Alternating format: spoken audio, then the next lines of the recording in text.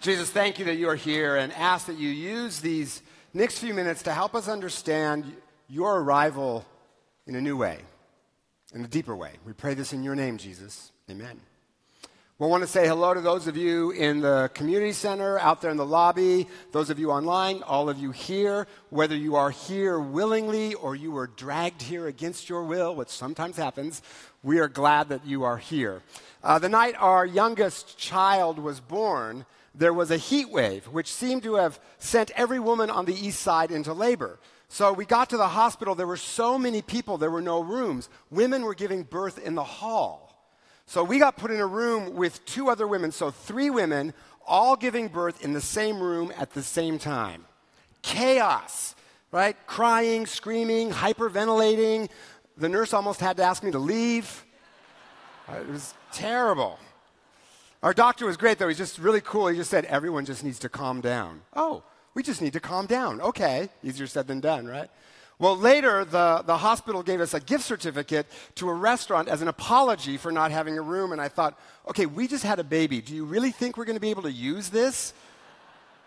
That story shows that every birth involves some level of risk, but one worth taking because we got 3 awesome kids out of it, plus a gift certificate. Jesus' birth, that first Christmas, was very risky. Every birth is a risk, but Jesus was very risky.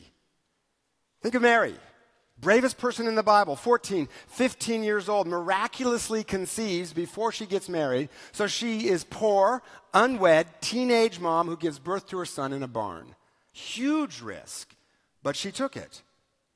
Same for the wise men, or the Bible calls them magi. They were astrologers from what is today Iraq, so foreigners, not Jews, Arabs, who would have been viewed with suspicion in Israel, and their journey involves some risks that Christmas invites all of us to take, because they lead to a deeper, richer, better, more fulfilling life. And the first risk Christmas invites us to take is the risk of change. The Magi saw the star, assumed that meant that a king had been born, traveled 900 miles to Jerusalem, asked Herod, the puppet king installed by the Roman Empire, where the new king was, find out it was in Bethlehem, so they go.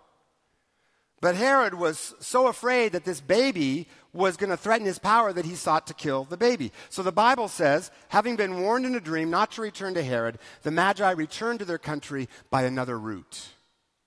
They do not go back the same way they came. It's a metaphor. Their experience of Jesus, who is God in the flesh, left them different people traveling a different path.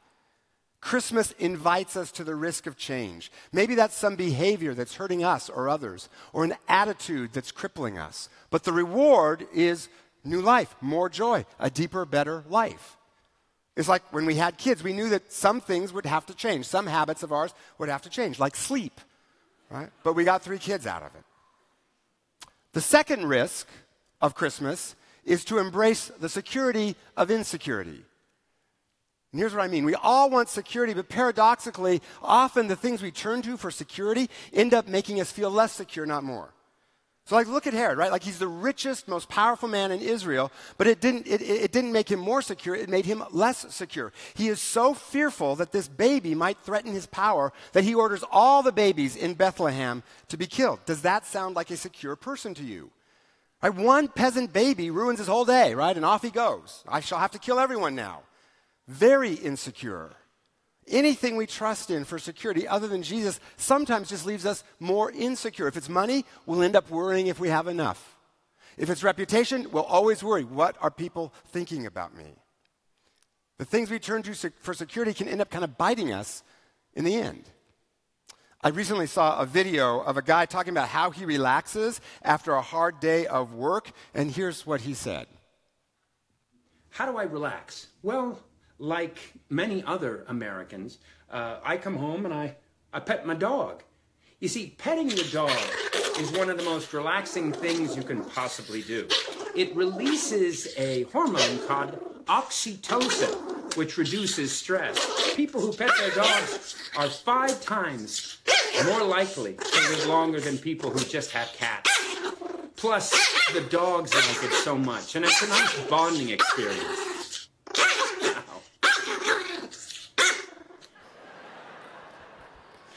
That's the best part of this sermon. That is so often me turning to all of these different things to feel secure, but they're actually just biting me and making me miserable. The Magi seem to be in an insecure position, foreigners being threatened by a tyrant king, and yet they are more secure than that king. They've embraced the security of insecurity, willing to take a risk, take a journey, to be part of God's story, to be part of God's plan. Because see, Jesus doesn't call us to escape the world and be safe. He calls us to partner with him to heal the world. Which is why throughout centuries, Christians established hospitals and universities and fought against slavery and fought for civil rights. Now, not all Christians did that, but Jesus said they should. Jesus says that's what we're about. The Magi themselves show that Jesus welcomes foreigners into his community.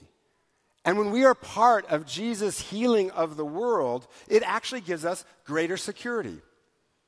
Like a businessman I know who helps prisoners get their GEDs in order that they can have a future other than crime. And he says it's the most fulfilling thing he's ever done. He gets these great friendships with the prisoners, gets to be part of their lives, changing for the better. He embraced the security of insecurity, gave up some time and some comfort, and found a deeper security and a deeper joy. Jesus wasn't crucified because he was boring. Quite the opposite. He was crucified because he was too dynamic to be safe, and he makes us that way too. The risk of change, the security of insecurity, and finally, Christmas invites us to the risk of rescue, renewal, and restoration. You know, the Christmas story is a very dark, kind of brutal story, right? We don't think of it that way. We picture Christmas looking like this, right? Okay, I love that, right? Like the light shining down on Mary, right? And Jesus and Mary are blonde, you know, just like all Middle Eastern people are, right? And that light, you know, like, oh, right? Okay, you give birth in a stable, you do not look like that, right? No. Christmas is more like this. A little dark. A poor teenager giving birth in an alley, right? And then they have to flee to Egypt as refugees to escape Herod, who's killing all the babies. It's the part of the Christmas story we never talk about, right? When was the last time you saw that on a Christmas card? Oh, look, the slaughter of the innocents, right? Let's give it to Aunt Bessie. She'll love it. Season's greetings. Christmas is brutal, violent, difficult, risk everywhere, anything but safe. But Jesus stepped into that mess, God in the flesh, invading earth so that earth can become a little bit more like heaven. To die on a cross, to pay the price for our sins that deep down we know needs to be paid. But he pays it so justice is served, but mercy wins. And then he's raised from the dead. He comes so that poverty and racism and division can be eradicated. And so that the messy, painful places in our lives can be healed. That barn that Jesus was born in is now something we think of as holy. We sing about it because when Jesus steps into a messy place like a barn or certain parts of our lives, he makes them new. He transforms them. If you go to this church, you know that my father died last month in November. But prior to that, this summer, after he'd had a couple of strokes, it was clear that he and my mother, who has Alzheimer's, could no longer live in their house in eastern Washington, in Richland. So we found a place for them that they liked. And this summer, my siblings and I had an estate sale to get rid of all the stuff so we could sell the house. And there was tons of stuff. Well, the day before the estate sale, I got an email from a family that goes to my parents' church over there in Richland and offering to buy their house. But their offer was well below the market value of my parents' house. Well, an hour later, I got an email from another man in my parents' church who told me that family's story.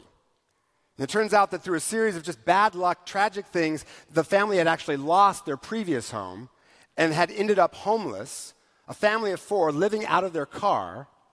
But through hard work, they'd kind of clawed their way back and they were ready to buy a house again. But because of the foreclosure that was on their record, they could only get a loan that was well below the market value of my parents' home.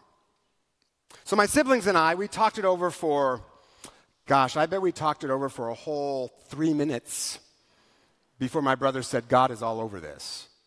And my sister and I agreed. Well, after the first day of the estate sale, we were in despair because it didn't make a dent in all the stuff in their house. I mean, there was stuff everywhere still. So we knew that every spare minute this summer would be spent driving to Richland to get rid of all this stuff. There went our whole summer, right? Well, that evening, this family came over to the house so that we could talk to them about selling the house. And I was looking around at all the stuff, and I said to them, in your email, you said that you would buy the house as is. Define as is. Like as is right now and all this crap, treasured memories become yours. And they said, we can't give you more money, but we have friends, and we can take care of this for you. And we were like, done, deal, sold. And then we told them the real reason that we wanted them to have the house.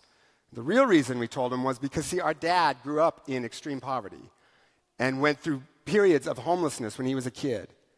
And he never wanted to sell this house because it was the only home that he'd ever had. But we told this family we knew if my dad could make this decision, he absolutely would sell it to this family. And so we did. So see what God has done. My dad, who grew up homeless, at the end of his life, helps a family get out of homelessness. And for my siblings and me, it was so clearly Jesus stepping into a messy place, a painful place of our parents' failing health, a difficult place, stepping in and redeeming and restoring and renewing and rescuing. And in fact, the day my dad died last month, when I left the hospital, I thought, I don't want this family to hear that my dad died through the grapevine. They deserve to be told personally. So I drove to the house, rang the doorbell of the house that I've just been walking into for the last 49 years. And that was weird, right? And they answered, and I was standing on the porch, and I said, Dad died today. And the wife said, you get in here right now. And they both hugged me, and, not like a Presbyterian hug, but like a real, we love you hug, real thing, right? And she said, get in here, sit down, tell us about your dad. So I told them stories, and they said, tell us stories about this house. What was it like growing up in this house? And tell us about Christmases, birthdays. What are funny stories? And so I told them about the time my brother and I tried to turn the shower stall into a swimming pool and flooded the whole basement. And I looked at their kids, and I said, don't do that. Right?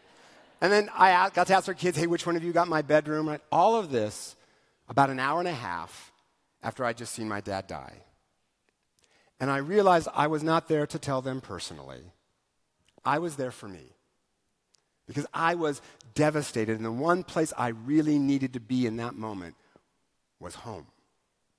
And I got to go home one more time and be loved. We didn't sell that house below market value to help them. We did it to help us. We just didn't know it at the time. Who rescued who? We kind of rescued each other. In fact, the first Sunday I was preaching here after my dad died, this family drove all the way from Richland, 3 hours from Richland, just to hear me preach, to support me. Jesus stepped into something painful to rescue, renew, restore. And my dad, who began his life in homelessness, ended it getting a family out of the hell that he grew up in. It was a risk. The family had to risk asking, knowing that they were going to be low bidder. We had to risk selling below market, lose some money that we may need in the future for my mom, but we're going to trust God for that. And the result was hope and joy and new life. So what risk might God be asking you to take this Christmas? To heal a relationship or change something or maybe discover just more of who Jesus is. It will be a risk, but it will lead to new life and new joy. The person who had the most to risk that first Christmas was God. He had to leave the comforts of heaven to be born poor, cold, miserable, live as a refugee in Egypt, return, eventually be crucified on a cross. And the risk is he did all of that, and we're still free to ignore him and walk away from him. No other God in any other religion risks anything at all. But the God who comes in Jesus risked everything to get to you and to get to me. That is some crazy kind of love. He left the comforts of heaven to pursue us when we run away from him. We are sought after people.